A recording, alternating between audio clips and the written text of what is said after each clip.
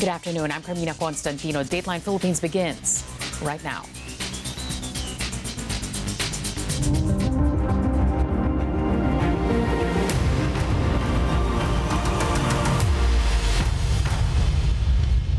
President Rodrigo Duterte says national recovery from the pandemic is in sight as the country secures COVID-19 vaccines. Duterte made that remark in a taped message aired during the signing of a tripartite deal for 17 million doses of AstraZeneca's vaccine. He lauded the private sector and local government units for the initiative. There is light at the end of the tunnel. National recovery is within sight. As we bounce back and heal as one, I commend the business community and the LGUs for your ramping of support for our nation's fight against COVID-19. We now have the weapon to defeat this virus, the vaccine, and let us win this war and save lives and livelihoods. Aside from AstraZeneca, the Philippines has also secured 25 million doses of COVID-19 vaccines from China's Sinovac and 30 million doses from the Serum Institute of India, according to Carlito Galvez. He's the chief implementer of the National Task Force for COVID-19. He added, vaccines from Pfizer and Sinovac may arrive in the country next month. The Philippine government extends travel restrictions covering more than 30 countries to the end of this month. The Interagency Task Force, or IATF, approved the recommendation to extend the travel bans first imposed last month to prevent the entry of the new COVID-19 variant from the UK. That variant has since been detected here in the Philippines in a passenger who came from Dubai. But the United Arab Emirates is not included in that ban. Presidential spokesperson Harry Roque says Duterte will be the one to declare that, if ever, because the list only covers existing restrictions and not new ones. The reimposed travel ban applies to all travelers coming from or transiting through these countries. The IATF has directed the Transport Department to strictly implement issuances against airlines who do not comply. Local health authorities will also extend contact tracing efforts to third-generation contacts of new variant cases. Senator Panfilo Lacson slams the country's vaccine chief Carlito Galvez Jr. for allegedly accusing senators of demonizing vaccine developers. See, during the Senate's inquiry, Lacson said Galvez specifically named him, as well as Senators Juan Miguel Zubiri and Francis Pangilinan, for politicizing the country's COVID-19 inoculation program.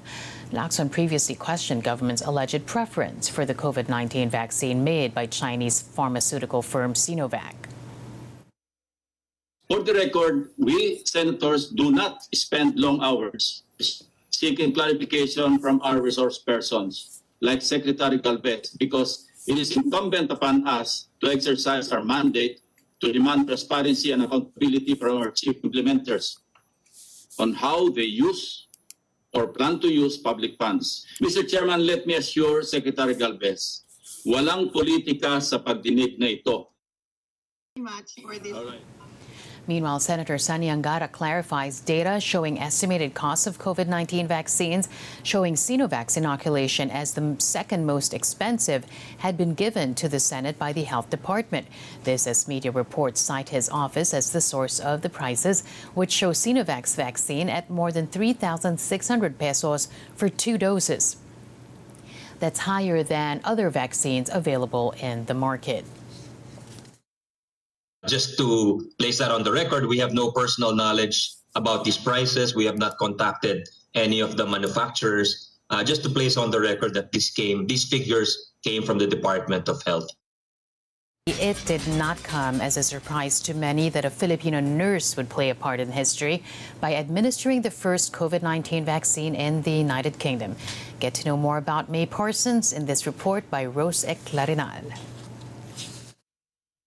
It was the moment when the United Kingdom took a huge step towards a return to normality. At 6:31 a.m. on a cold December morning, a 90-year-old Coventry grandmother became the first person in the world to have the Pfizer-BioNTech coronavirus vaccine, and the inoculation was administered by May Parsons, a British-Filipina matron of respiratory wards at University Hospital Coventry and Warwickshire NHS Trust.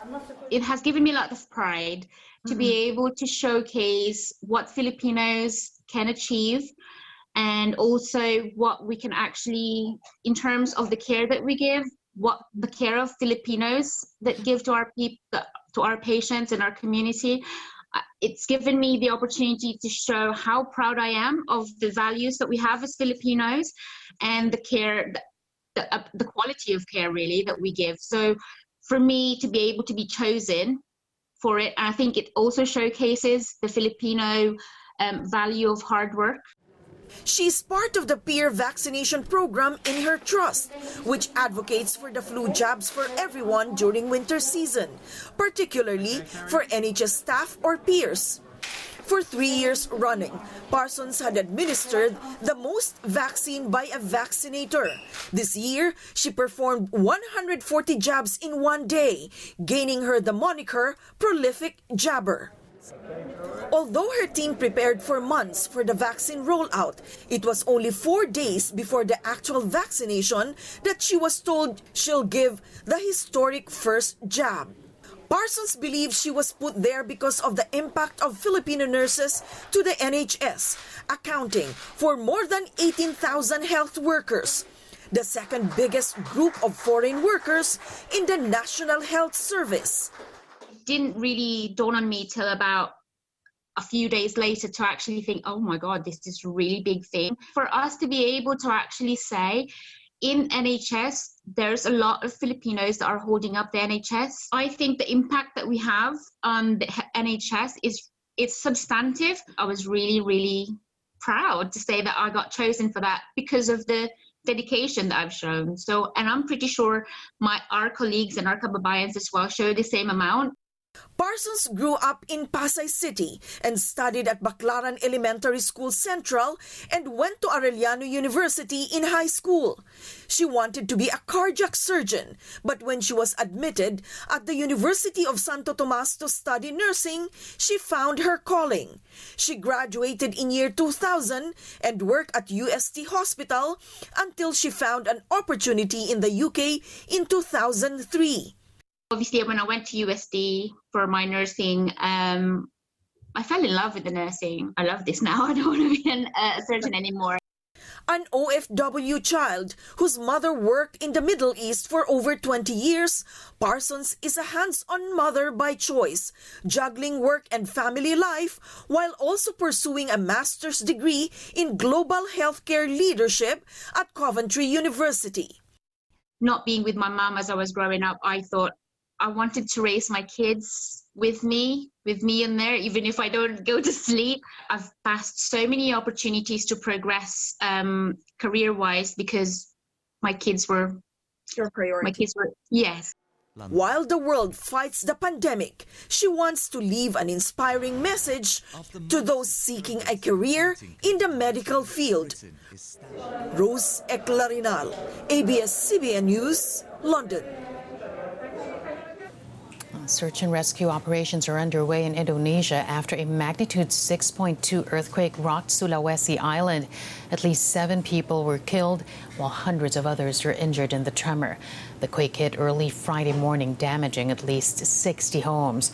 The governor's office, a mall, and 2 hotels were also damaged. In business, more than 50 of the Philippines' biggest business and civic groups again call on Congress to pass the CREATE bill, which seeks to cut corporate income taxes and rationalize tax perks.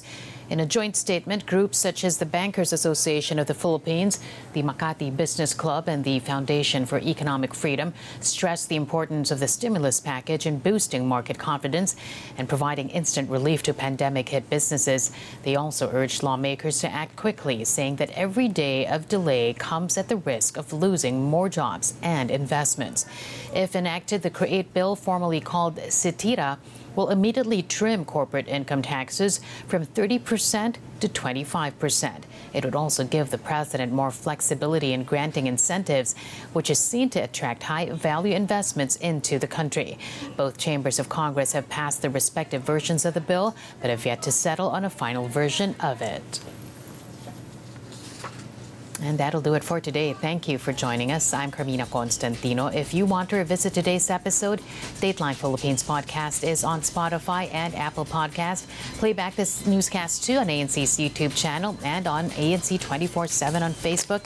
Keep safe, everyone. Keep it here on ANC. We're now going to go back to the Senate for continuing coverage of its inquiry into the national COVID-19 vaccination program. Keep safe.